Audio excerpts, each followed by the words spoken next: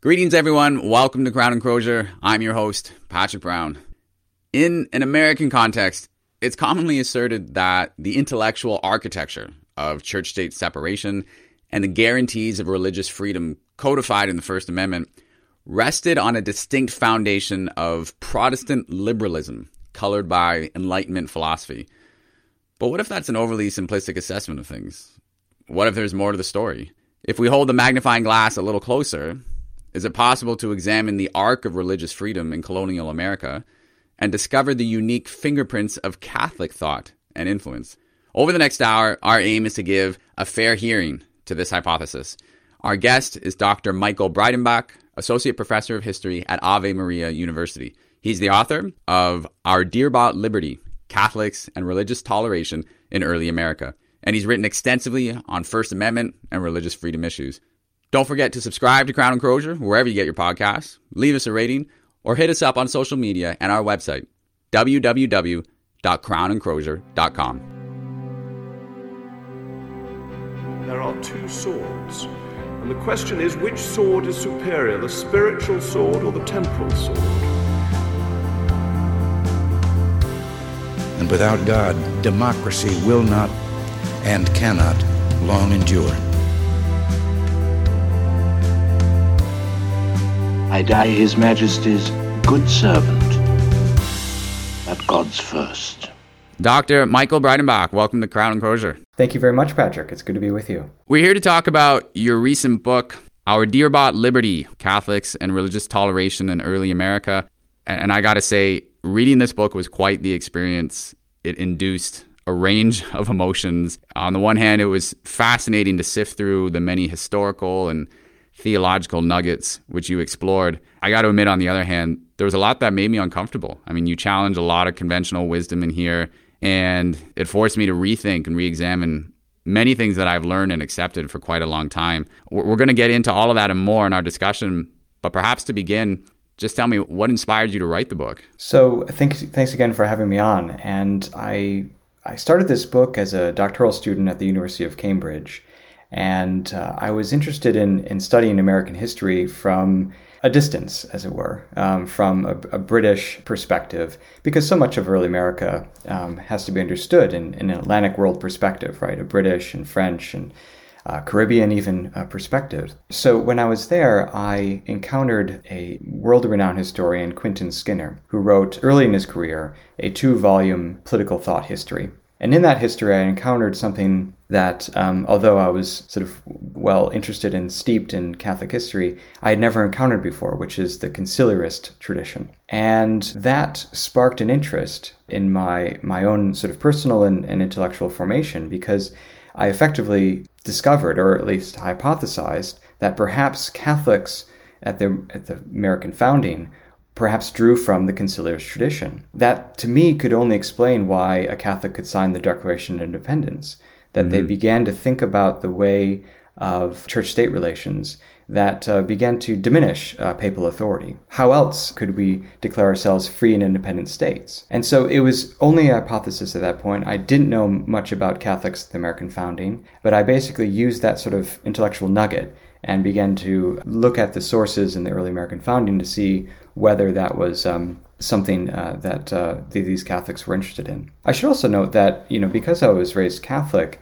I went to Catholic parishes and saw, American flag and a Vatican or Holy See flag flanking both sides of the altar. And that was the kind of just so history that we had been given. And I wondered whether that was as simple as it seemed.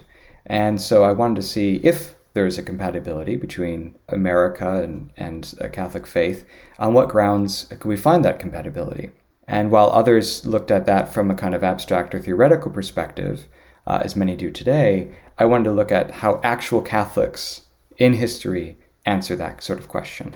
And among the things I love about your book, the quick answer is, simple is the operative word, because this legacy in history is nothing but, the layers of complexity are quite overwhelming. We're going to go down the rabbit hole of conciliarism, but it seems to me that the prerequisite to do that, and kind of the prerequisite for understanding the context of your book, is understanding the larger canvas upon which all of these extraordinary developments from the early colonization of British North America through the American Revolution and then the adoption of the U.S. Constitution, it seems like the stage and the context for that is understanding the nature of the papacy's engagement in world affairs.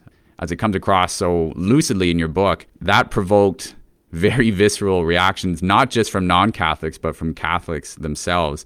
So maybe give us some examples, this backdrop of hands-on papal engagement in civil affairs of other countries, stretching back in the centuries, predating even the first settlers arriving in America.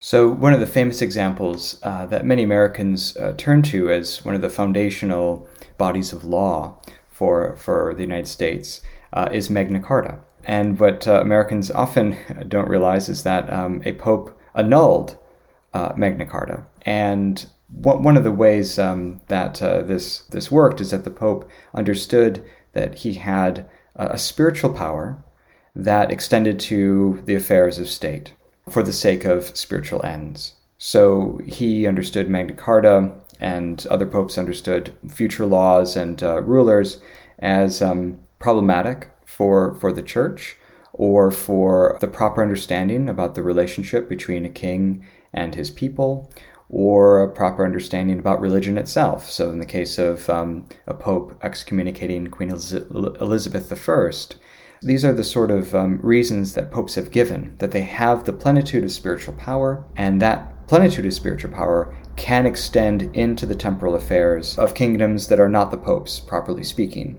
like the Papal States or something like that. And certainly that extends to the souls of Catholics as well, whether it's a Catholic monarch or his or her Catholic subjects, or both. So Magna Carta, the nullification of Magna Carta, the excommunication of Elizabeth I, these are sort of obviously medieval examples, early modern examples, but we can think of other examples, perhaps more up to date, when the Pope was involved in successive assassination plots of Adolf Hitler, for instance. The doctrine of tyrannicide was apparently still seen as at least operative as late as the 20th century. The justification was not that the Pope wanted to take over Germany as a temporal realm, but rather saw that the threat of Adolf Hitler presented a clear and present danger for the people of Germany, for the people of Europe, indeed the world, that the church was at risk and so on for this. We can also think of less extreme examples. So I'm thinking of John Paul II and his involvement with the Solidarity movement in communist Poland in order to sort of take communism out of Poland. Or perhaps most contemporarily, Pope Francis addressing both houses of Congress a few years ago and talking about what we would call political issues. But of course, there are also moral issues, the environment, abortion, and so on.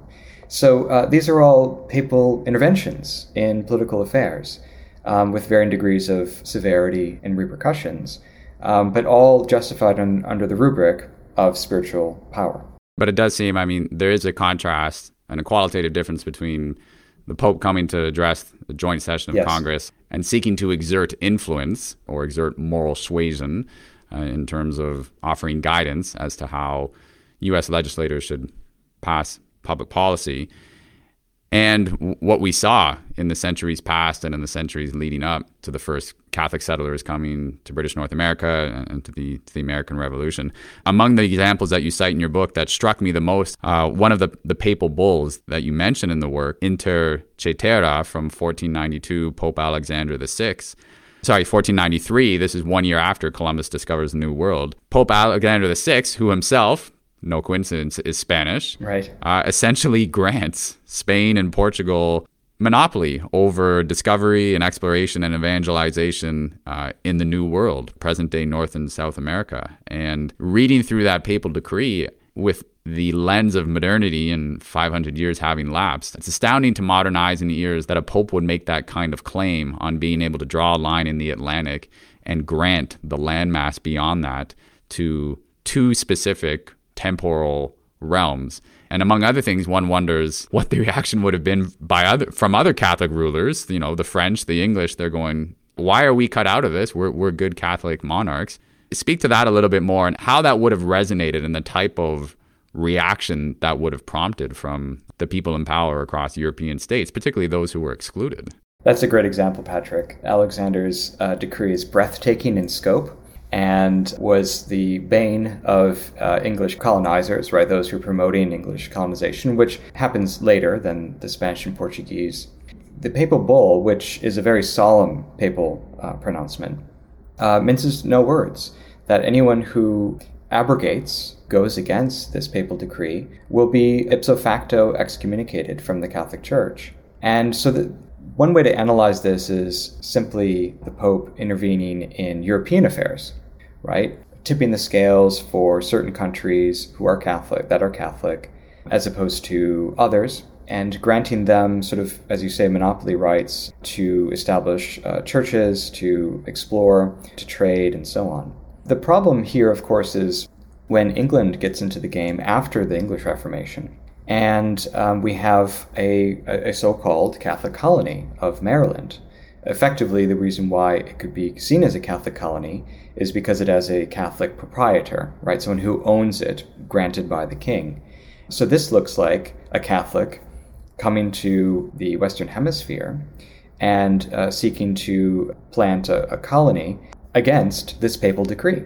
And so, one of the questions that cannot be answered is whether George Calvert, right, who dies a little bit before the final seal is set of the Maryland Charter, so his son Cecil Calvert, whether Cecil Calvert was thereby excommunicated from the Catholic Church because of this.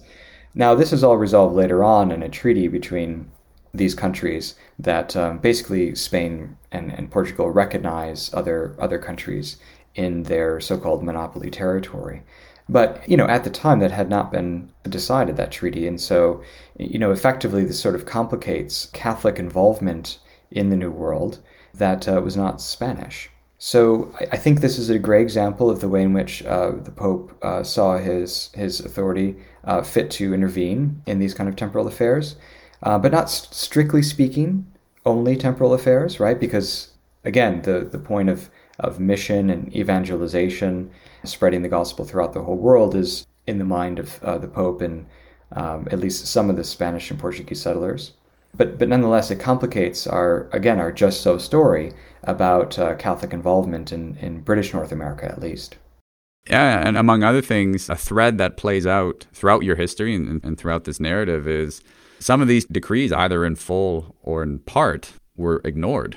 Right. Or overlooked, again, by Catholics and Protestants alike, adding an additional layer of complexity. But just to kind of round out for the benefit of our listeners, some of the examples, again, that really jumped out to me reading your book around the nature of the engagement and interventions by the papacy in temporal affairs. I mean, you had popes saying that subjects who swore oaths of allegiance to their kings could be absolved from those oaths, or that the pope sought to excommunicate or depose certain rulers, remove them from their throne, and then on occasion giving the green light to Catholics to, as you say, to murder, to engage in tyrannicide, to kill an excommunicated king. I found myself in so many instances reading your book. I don't know how to make sense of this as someone who takes his faith seriously, who seeks to put the level of deference into our institutions and the seat of Peter that our faith and magisterium commands. Making sense of all this in hindsight, I found to be extraordinarily challenging. And we'll go down a bit of some of those paths later in this conversation. But kind of circling back to the discussion around Maryland and how Mr. Calvert first came to express interest or signal interest in joining the wave of settlers going to the New World. What drew Calvert and those other settlers, particularly the Catholic ones, what was motivating them to look across the Atlantic and seek a home elsewhere?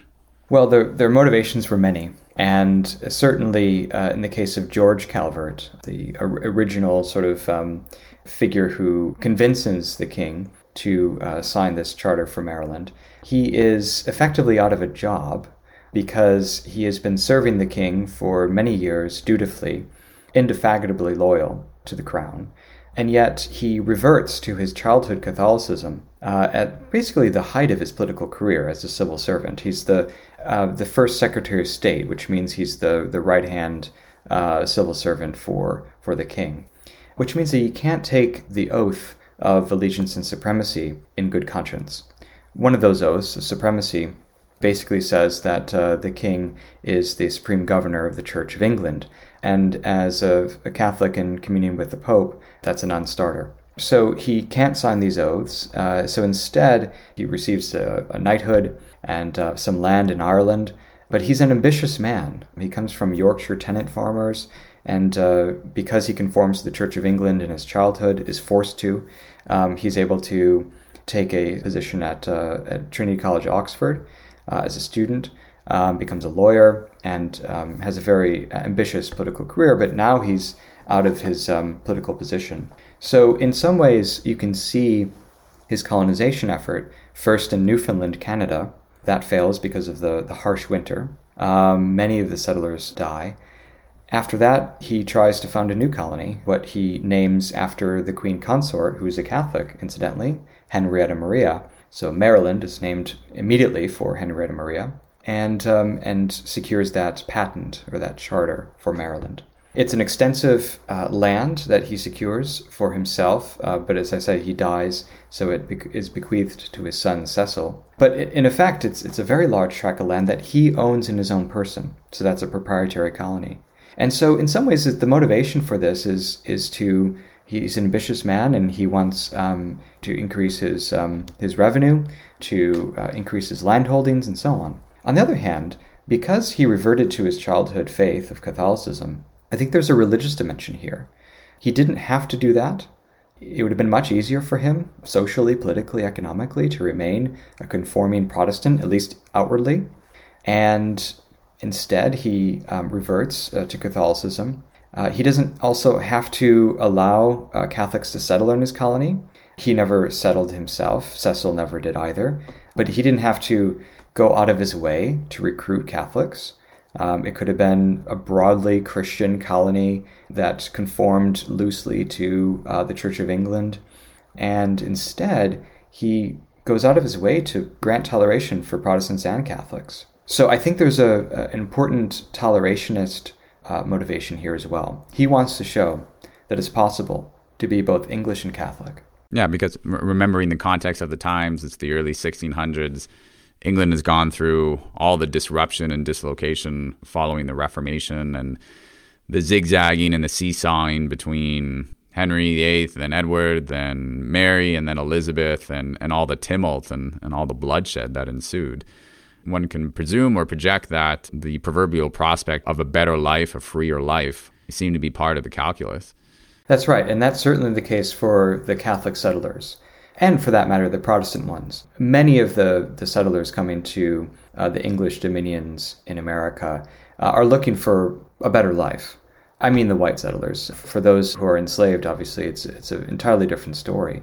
But for those who are more or less free to come, even if they may be indentured upon arrival, they're looking for a better life, better financial prospects. They're also looking for a share in governance, I think, too. The colonial experiment is much more interested in sort of self-governments and local governance that's far from the crown, and that allows for a lot of the legal experimentation, like toleration, that has no place in England proper.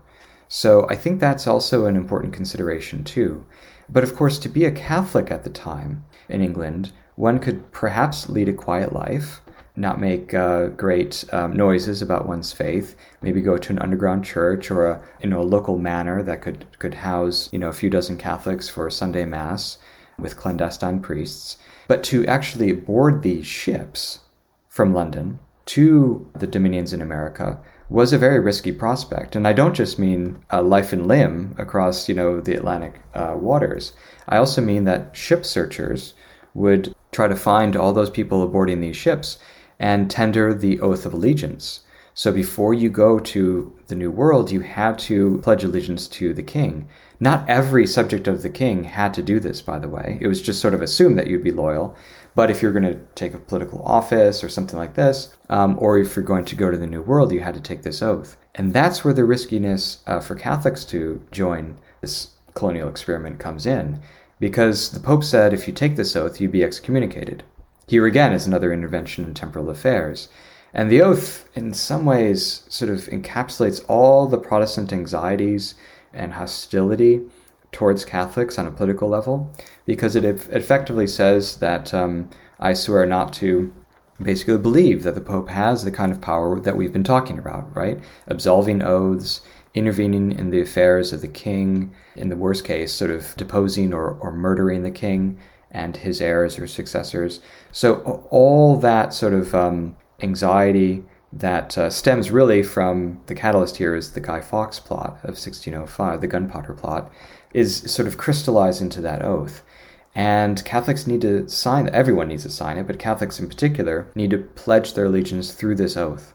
And so a lot of creativity and thought is put into how Catholics can or cannot do that.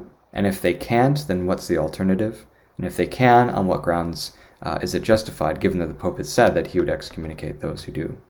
The picture that you're painting is one of a very fine line that English Catholics had to walk in terms of demonstrating their loyalty as subjects of the king, but remaining faithful to their faith and the tenets of the faith.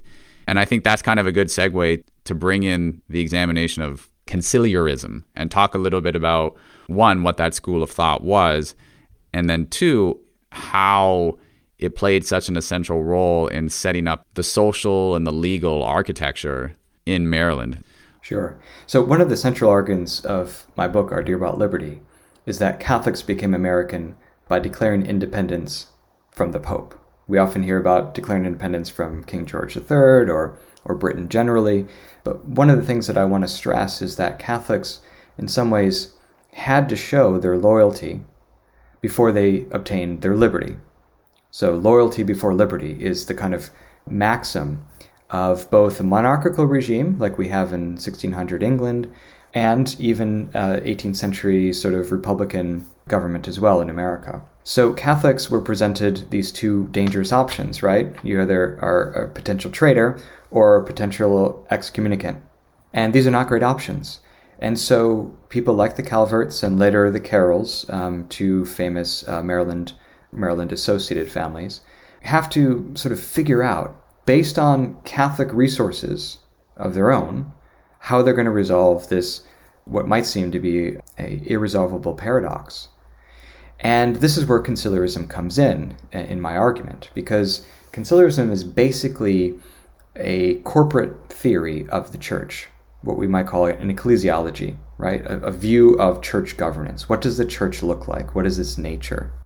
How is it structured? And, to reduce it perhaps too simplistically, I mean, there's one major view that looks like this. The Pope is a kind of absolute monarch of a kingdom of souls, a kingdom also of temporal holdings and so on as well, a kingdom with international alliances and all the rest, and a kingdom, obviously, as a foretaste for the kingdom of God.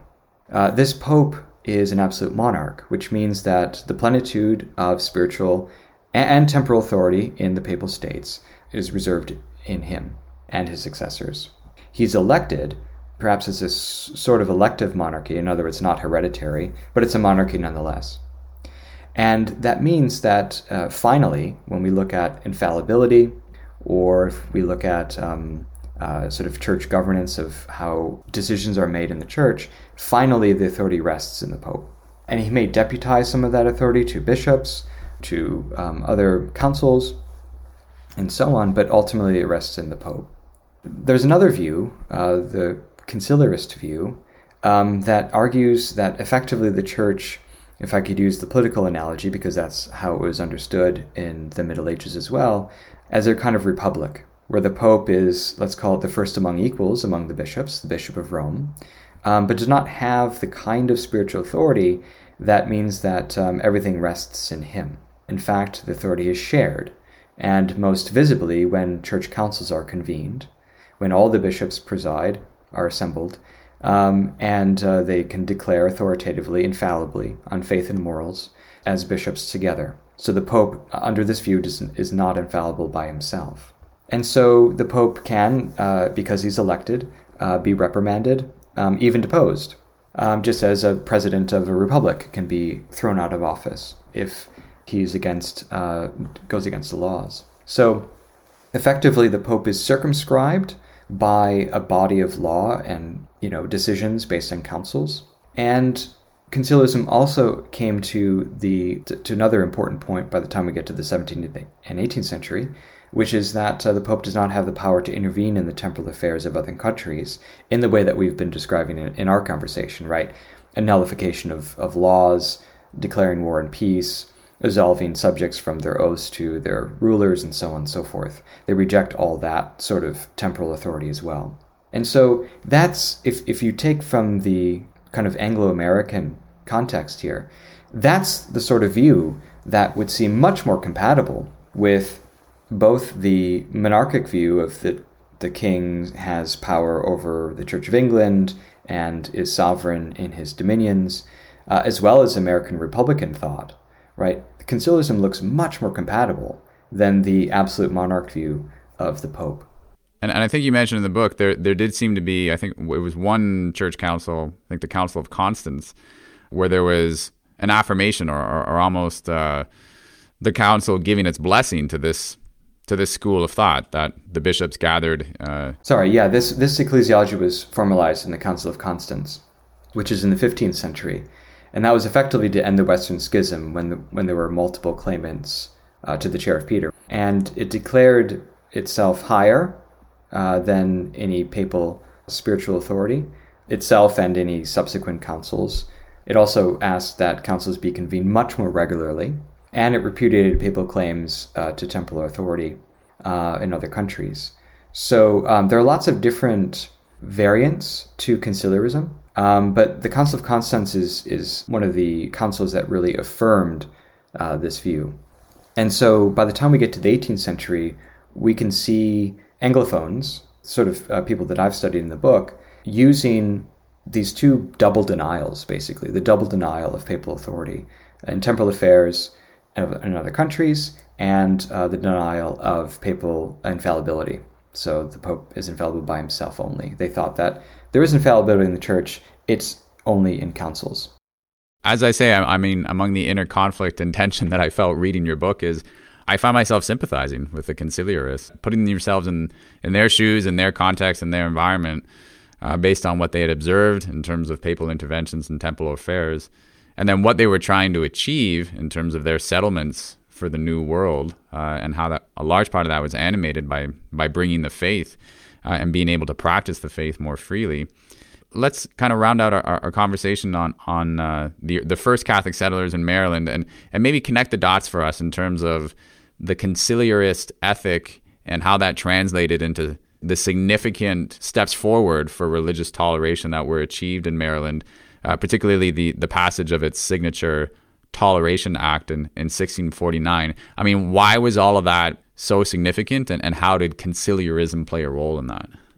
That's a great question. So Maryland is exceptional, not only for being a colony founded by a Catholic, ruled by a Catholic, but also having a significant number of Catholics in the colony itself.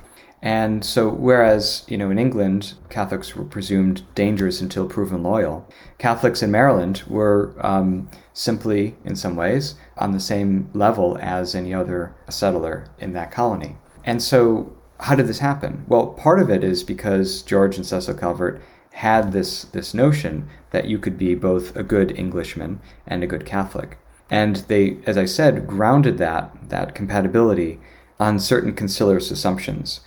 The reason why I think that is because they think, ultimately, based on some archival documents that I found in London, in which they basically revised the Oath of Allegiance. This is in order to solve that problem of Catholics not being able to swear that sort of oath, because the Pope said, if you do, you'll be excommunicated. And what I found basically is that they excise all the problematic clauses of papal authority. It becomes a simple fealty oath, right? I will bear full, allegiance to the king and his successors, and that's basically it. I'll let the king know if I hear of any assassination plots, that sort of thing. So the Pope is completely absent from the final oath that is in Maryland. So historians have sort of wondered, what happened between the original Oath of Allegiance of 1606 right after the Gunpowder Plot, and the other oath in 1630s in Maryland. And the answer is that they have draft oaths that were not formalized and published, but can be found in archives. And so in the book, I reproduce those draft oaths, and it shows that actually for Cecil Calvert, he was perfectly willing to say that the Pope does not have this sort of power. The problem was that it would never fly in Rome, as one of the secret agents of the Pope said in England. His name is Giorgio Panzani. And so Cecil Calvert was trying to walk a very, very fine line between London and Rome here. And he did what any good lawyer would do, which is to excise the problematic clauses and suspend it in a kind of legal limbo, right? So let's just not talk about it. Let's all just say that we're going to be allegiant to the Pope on spiritual matters and allegiant to the king on temporal ones. And of course, there are going to be conflicts, but not to the level of a Guy Fawkes. And what's amazing is that practically worked. The king was satisfied with this. The Holy See never condemned it, as far as I can tell. And so the colony continued. And so basically what we have now is a kind of legal loophole that allows Catholics to settle by their own oath, and then effectively a kind of de facto toleration from the very beginning. The instructions that Cecil Calvert gives to his brother, Leonard, who becomes the governor of Maryland, says that everyone should practice their religion as quietly as may be. There should be no sort of harm of anyone for practicing their beliefs on the ship and when they land. And so we have this image of sort of Protestants going to their religious ceremony after landing, and then Father Andrew White, S.J., celebrating the first Mass in Maryland in a different location. That becomes the sort of de facto toleration regime in Maryland. It's codified in 1649, as you said, in the Act Concerning Religion, or the Maryland Toleration Act as it's known now. And this is an extraordinary document because I argue it's the first systematic legalization of toleration in the English dominions. We don't get an English Toleration Act until 1689, after the so-called Glorious Revolution. And we have toleration-based colonies in North America already, like Rhode Island. But if you look at their laws, Rhode Island basically says people can practice their religion as they see fit, guided by their conscience. I don't think that's a systematic law. The Maryland Toleration Act provides fines and punishments for those who go against this law. It provides very specific ideas of what toleration means. It specifies who's tolerant and who's not.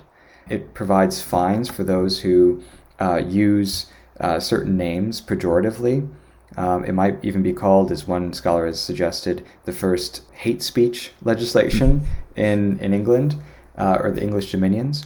Because if you say the Virgin Mary's name pejoratively, there's a fine for that. If you say the word Jesuit pejoratively, there's a fine for that. And if you say, a Protestant term pejoratively, there's also a fine. And so what we find here is a much more systematic and comprehensive toleration law that will be replicated in other countries and colonies, including Barbados and Jamaica and other very religiously diverse colonies under British holdings. So it's a path-breaking document, and when James Wilson lectures later on in 1790s, he says, we talk about John Locke a lot, about toleration, but what about what he calls ungracious silence about Calvert? And so, at least for one of the American founders, they recognize the important legacy of the Maryland Toleration Act and this Catholic ruler, Cecil Calvert. So a takeaway from all that is what the Calverts were able to achieve in Maryland was very much a breakthrough. I mean, this was charting new territory as it related to religious liberty. They arguably got a better deal, not just for Catholics, but for Christians of all denominations in the New World, relative to what the situation at that time was in England. If you kind of fast forward from the mid-1600s Maryland and the breakthrough that the Calverts were able to achieve, and again, recognizing they were walking that fine line between demonstrating their loyalty as subjects to the crown, but also fidelity to their faith. You fast forward over 100 years to the time of the American Revolution, and then you had American Catholics, again, with families in Maryland, the Carroll family exercising a lot of leadership, they found themselves in the lead up to and then in the midst of the Revolutionary War wanting to ensure they were remaining faithful to their church, but they were rebelling against the crown. And so the loyalty, the civil loyalty test, had either been diminished or diluted. Like, what happened? What happened in that intervening years where Maryland's Catholics were establishing a regime of toleration, and then 125 years later, they're taking up arms against the king? It's a great question. How do we go from papist royalists to papist patriots, right? And how did Catholics fall from this kind of grace in English politics? The quick answer is that the Calvert regime is a bright but very short star, right, in this story. Because effectively, after Cecil Calvert is well established, he needs to confront one of the worst episodes in English 17th century history, the English Civil Wars, which engulf England, Scotland, Ireland, and of course, the American colonies.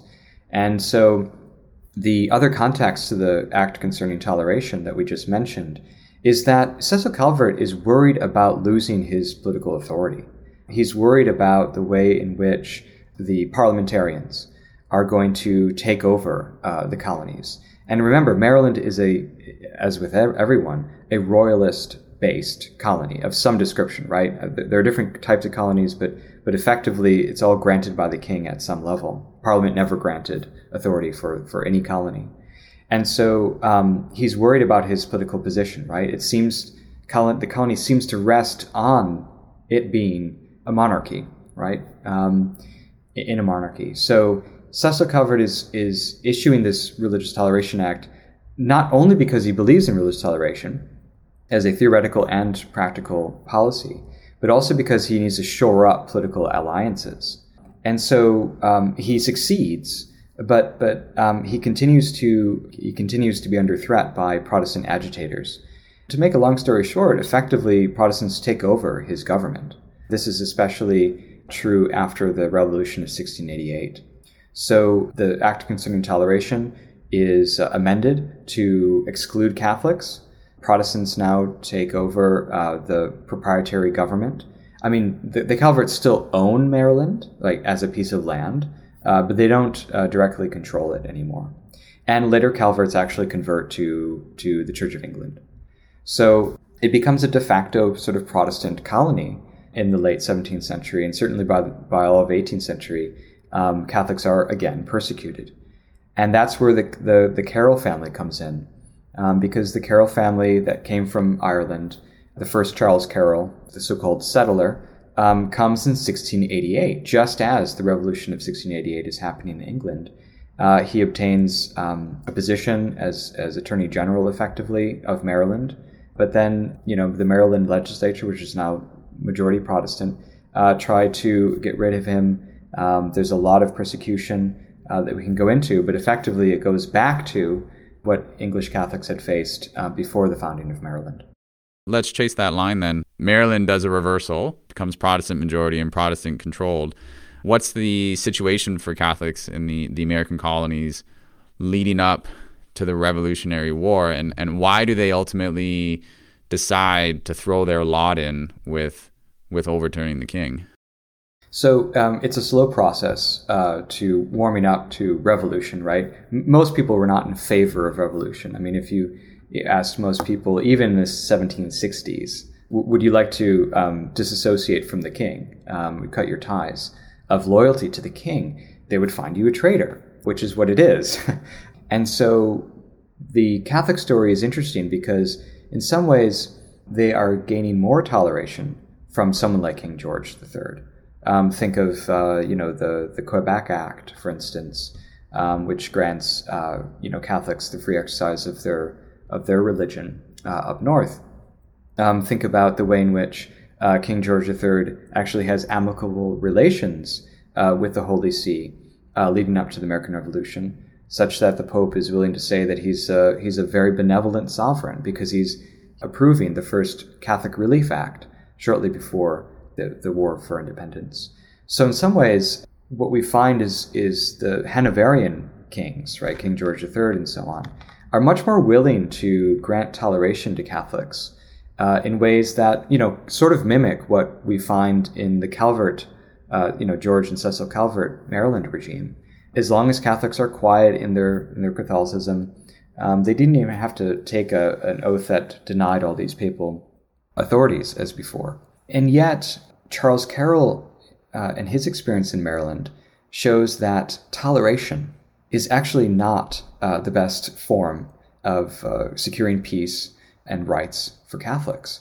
If a sovereign can give it, a sovereign can take it away. And so if it's not grounded in what we would call natural rights thinking, you're going to be in a perpetual state of fearing, right, of the existence of your religion as free. So, Charles Carroll's experience, and I'm speaking of Charles Carroll of Carrollton, the one who signed the Declaration of Independence, became a U.S. Senator, and was part of the war effort, and many other illustrious activities.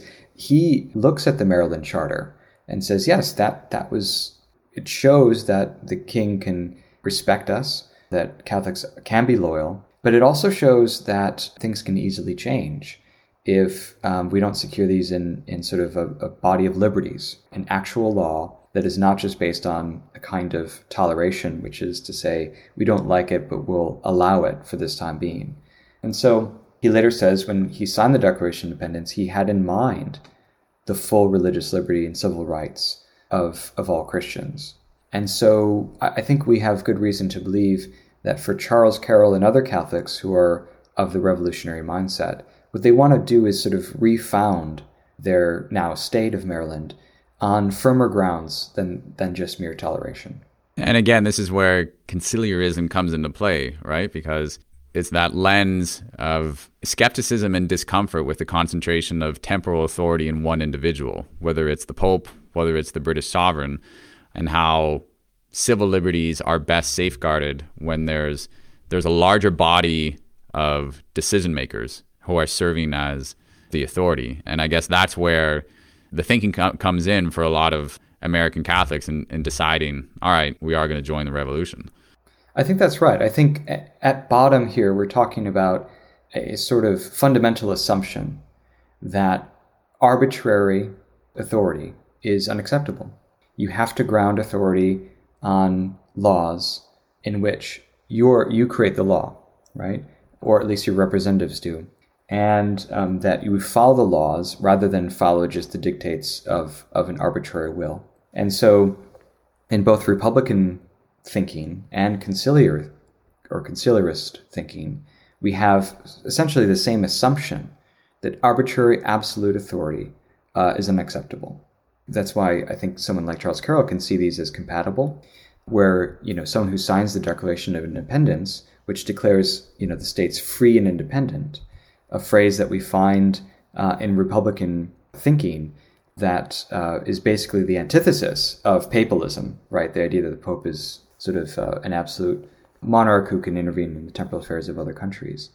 That's why he can sign that document, even as the Pope is saying, the King George III is the best of sovereigns, right? The most, benevolent and so on.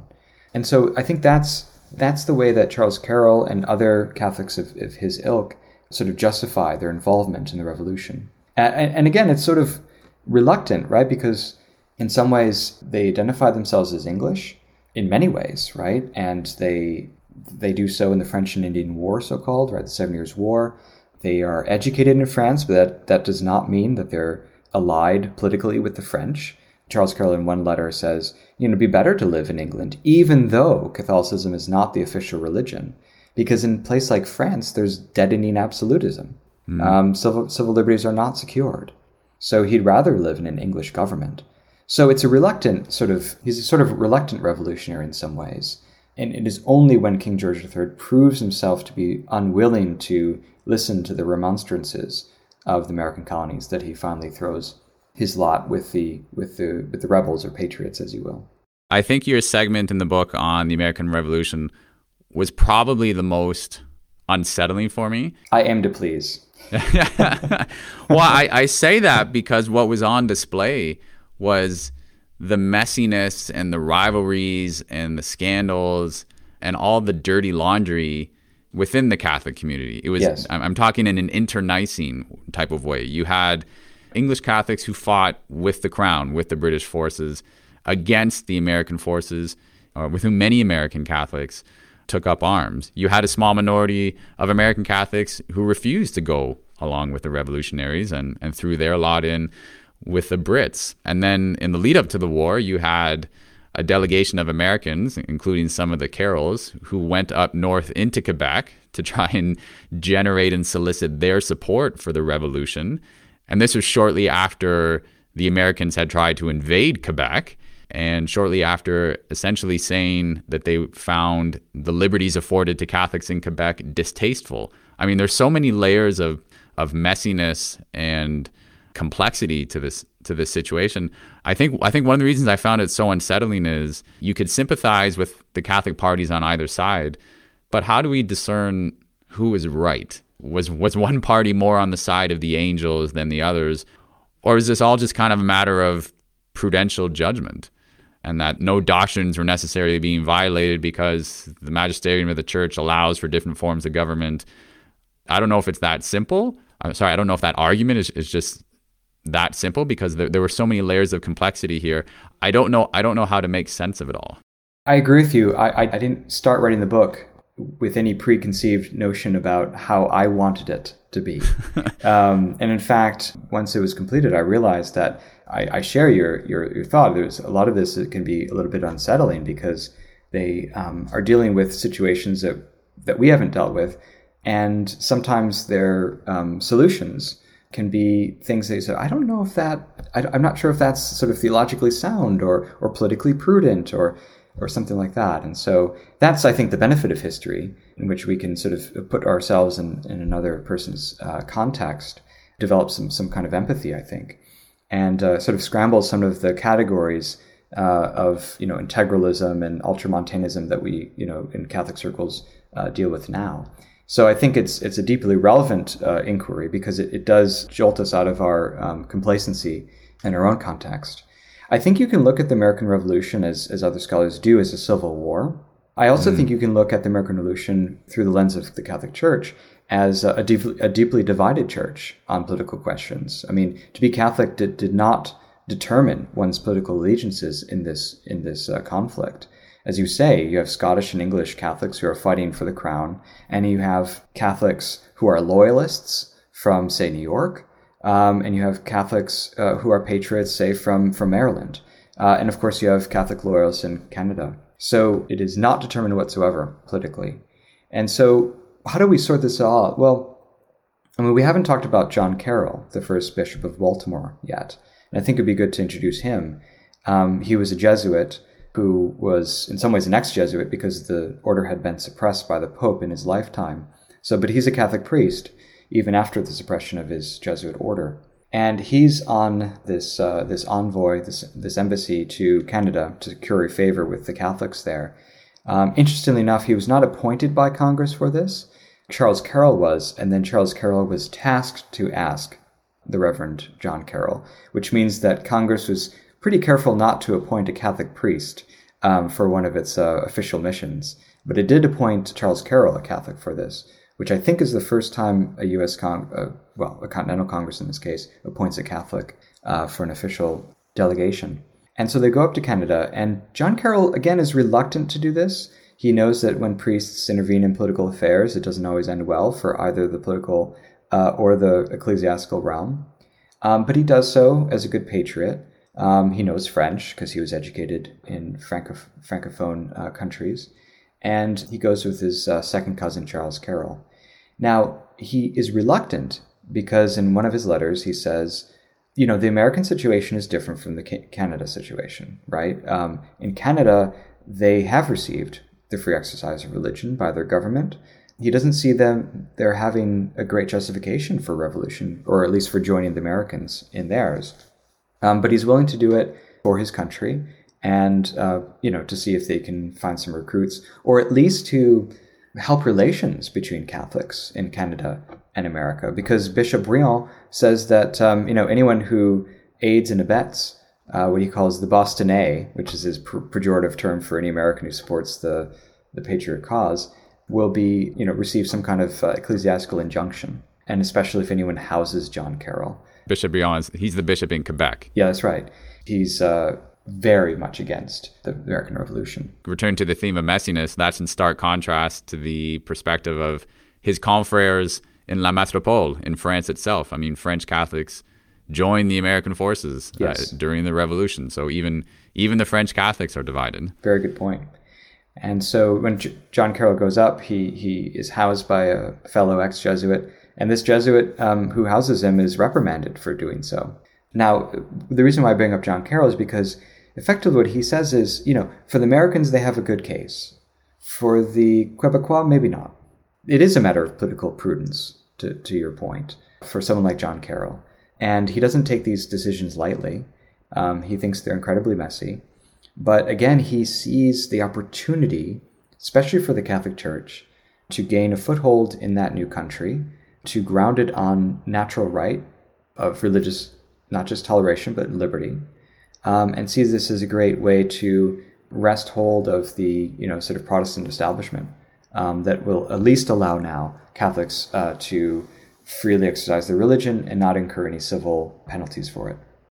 It's extraordinary. Again, I mean, one of the amazing takeaways from your book, once all the proverbial dust settles from the Revolutionary War, the participation of American Catholics with the revolutionary forces bodes very favorably for them, at least in the short and the midterm. The fact that they took up arms with their Protestant brethren against the British Crown, yes, I mean, that is cited over and over again as the young country is setting up its institutions, it's debating constitutional provisions. That's cited over and over again by folks like George Washington, James Madison, as a tribute, as a witness to the ability of Catholics to be good citizens in this new republic. Now, it doesn't get them everything, and as we see later in the 1800s with other waves of European immigrants bringing with them more papalist or more what we might call ultramontane views of the church, i.e. Pope as strongman. That doesn't get them everything, but in the early years post-revolution, it gets them a lot. One question I want to ask in all of this, it's kind of in the early years post-revolution that the early seeds of the concept of church-state separation in an American context are more formalized. They're more formally articulated. And part of the argument in your book, it seems, is there was a distinct Catholic contribution, particularly through the conciliarist tradition, to this formation of the understanding of the juridical, i.e. kind of the entity separation. Government, you do temporal affairs, church, you do spiritual. But the concept of church and state separation has become has morphed so much and become distorted, and it kind of means anything to anybody. Do you think Catholics should take pride in the contribution which you describe in your book to that quintessentially American understanding of church and state separation? Well, I think certainly there's much to celebrate in the Catholic contributions at the American founding. As James Madison and George Washington and many others recognize, they sacrificed a lot, and they presented themselves as loyal to the new republic. And, Daniel Carroll, John Carroll's brother, becomes a congressman in the First Federal Congress, an amazing transformation, right, where a Catholic can actually join Congress, whereas his counterpart, Parliament, would not allow Catholics for several more decades into the next century. So certainly there's a lot to celebrate here. In terms of the First Amendment, Daniel Carroll was the only person on the House floor to unambiguously support what James Madison supported in what became the First Amendment, the religion clauses.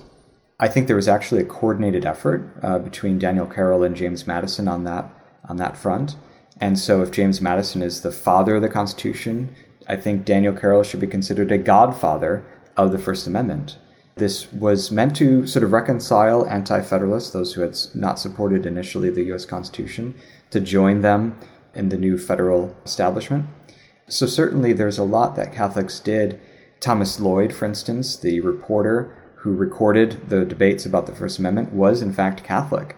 And I think he gives pride of place for Daniel Carroll's speech on the House floor. So there's a lot of sort of Catholic history. I think the first history of the First Amendment was actually written by a Catholic because of this journalist who wrote down what the congressman said. So it's certainly a lot to celebrate, but not everything is resolved. As you mentioned, in the 19th and 20th century, the same old shibboleths against Catholics, particularly on the question of papal authority, come up. So much so that by the time we get to 1960 and John F. Kennedy is running for president, he has to again articulate this separation of church and state, right? No church, the church does not speak for me, I do not speak for the church. No pope can tell me what to do effectively as president of the United States, and so on. He says, JFK says this much more boldly than any Catholic that I have studied in the 17th and 18th century. But effectively, it's the same kind of argument we get with Al Smith, who ran for U.S. president earlier in that century. And so this is the sort of common conciliarist assumption that one has to present oneself as loyal by denying certain papal authority, and then also bearing witness to this juridical separation of church and state. Now, juridical separation, I think, is the operative word here. It's not an absolute separation in which politics and faith, broadly speaking, can't intermix. It's not a separation that means that governments can't fund religious organizations in any way. For instance, Congress appropriated money for Catholic and Protestant ministers to, as they called it, civilize Native Americans, and as the ministers thought of it, as evangelizing to them. And that's from federal money. There's lots of other examples to show in which governments had supported religion in some particular way.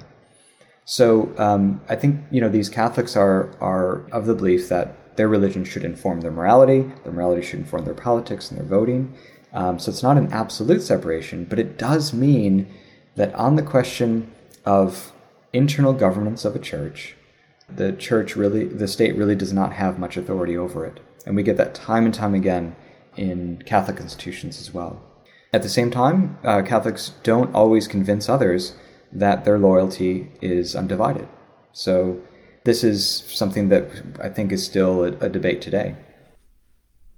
Yeah, and just in our remaining time, there are just a couple of propositions I'd be interested in getting your thoughts on. One, it struck me that the conciliarist line of thought was partially or maybe fully vindicated with the Declaration of Papal Infallibility in Vatican I, because the Vatican I Declaration of Infallibility there was very narrow. It was very circumscribed, and it was limited to matters of faith and morals, ex cathedra, and maybe tacitly or implicitly vindicated a school of thought that said, yeah, papal infallibility does not extend into the involvement in temporal affairs.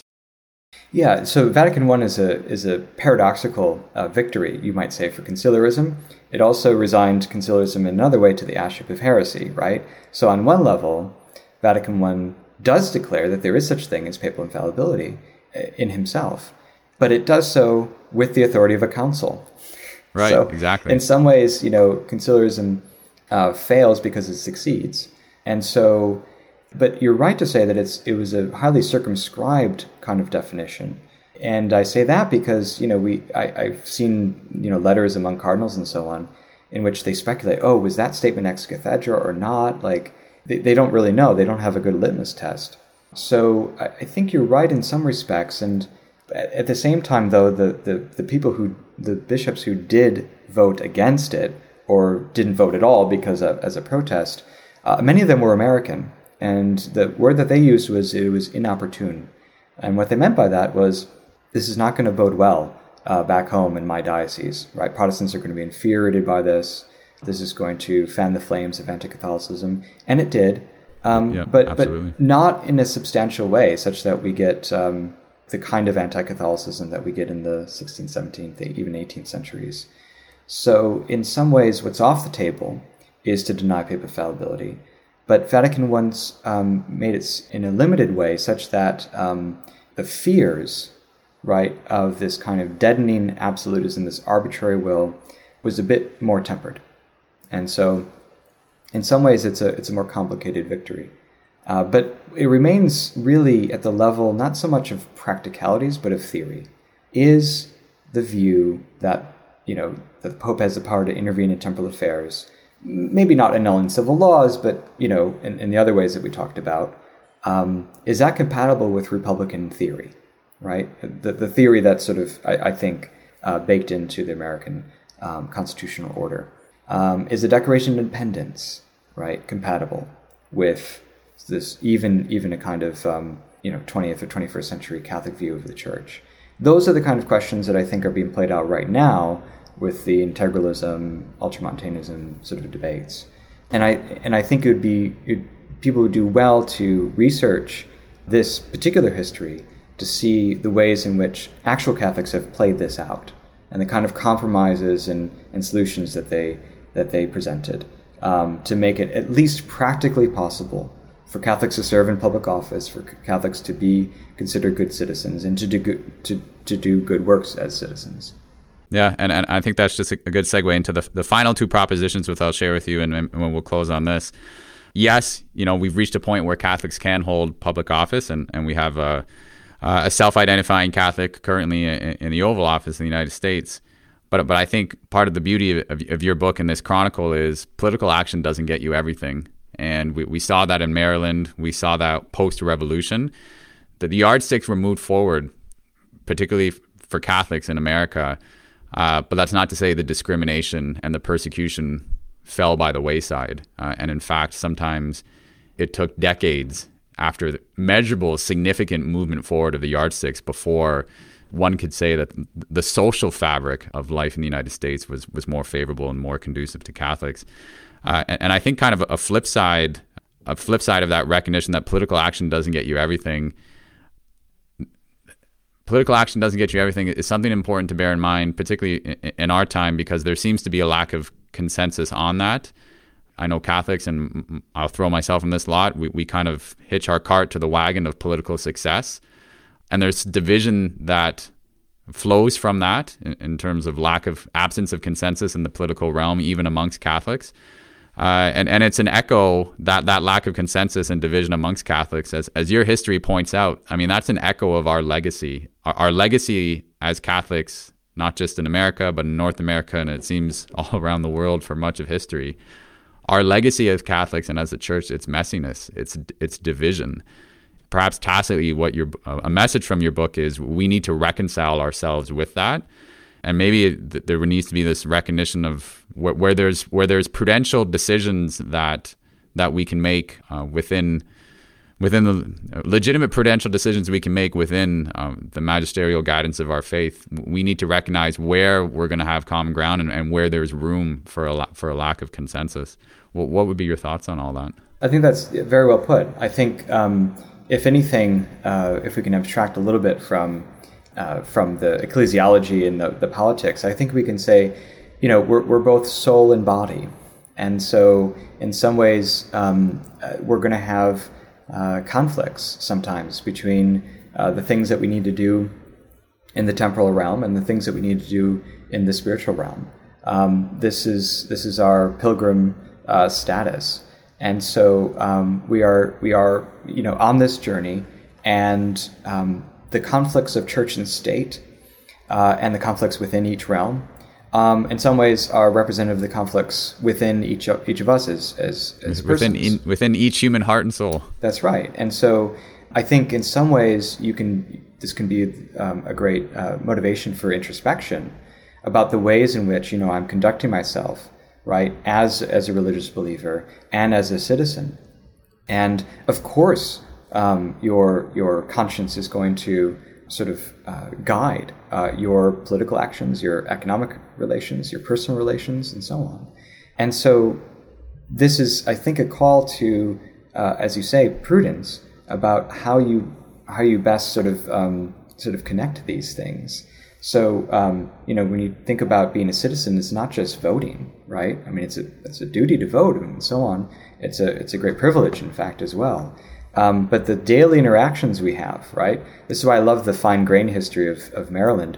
It shows the way in which religious liberty was not just some kind of legal sort of decree or something like that. It was a lived experience. People lived side by side, Catholic and Protestant. They had to get along. They married each other. They sometimes went to each other's services. They conducted commerce with one another. That's really the lived experience that provides the foundation, you might say, for authentic law and practice. So I think that's an important takeaway for this kind of story. We're going to have to end our conversation there. I will commend energetically to all of our listeners Dr. Breitenbach's book, Our Dear Bought Liberty, Catholics and Religious Toleration in Early America. Dr. Breitenbach, thank you so much for your time today. Thank you so much. I appreciate it. Thanks for tuning in. If you like what you heard, don't forget to subscribe to our show wherever you get your podcasts, and help us to reach more listeners by leaving us a rating or referring us to a friend. If you'd like to partner with us in the delivery of this podcast, head on over to our website at crownandcrozier.com and click the heart button in the top right-hand corner to learn more about making a one-time or monthly donation. We're sincerely grateful for you listening in, and we look forward to providing you with future episodes on church, state, and faithful citizenship. Until then, God bless.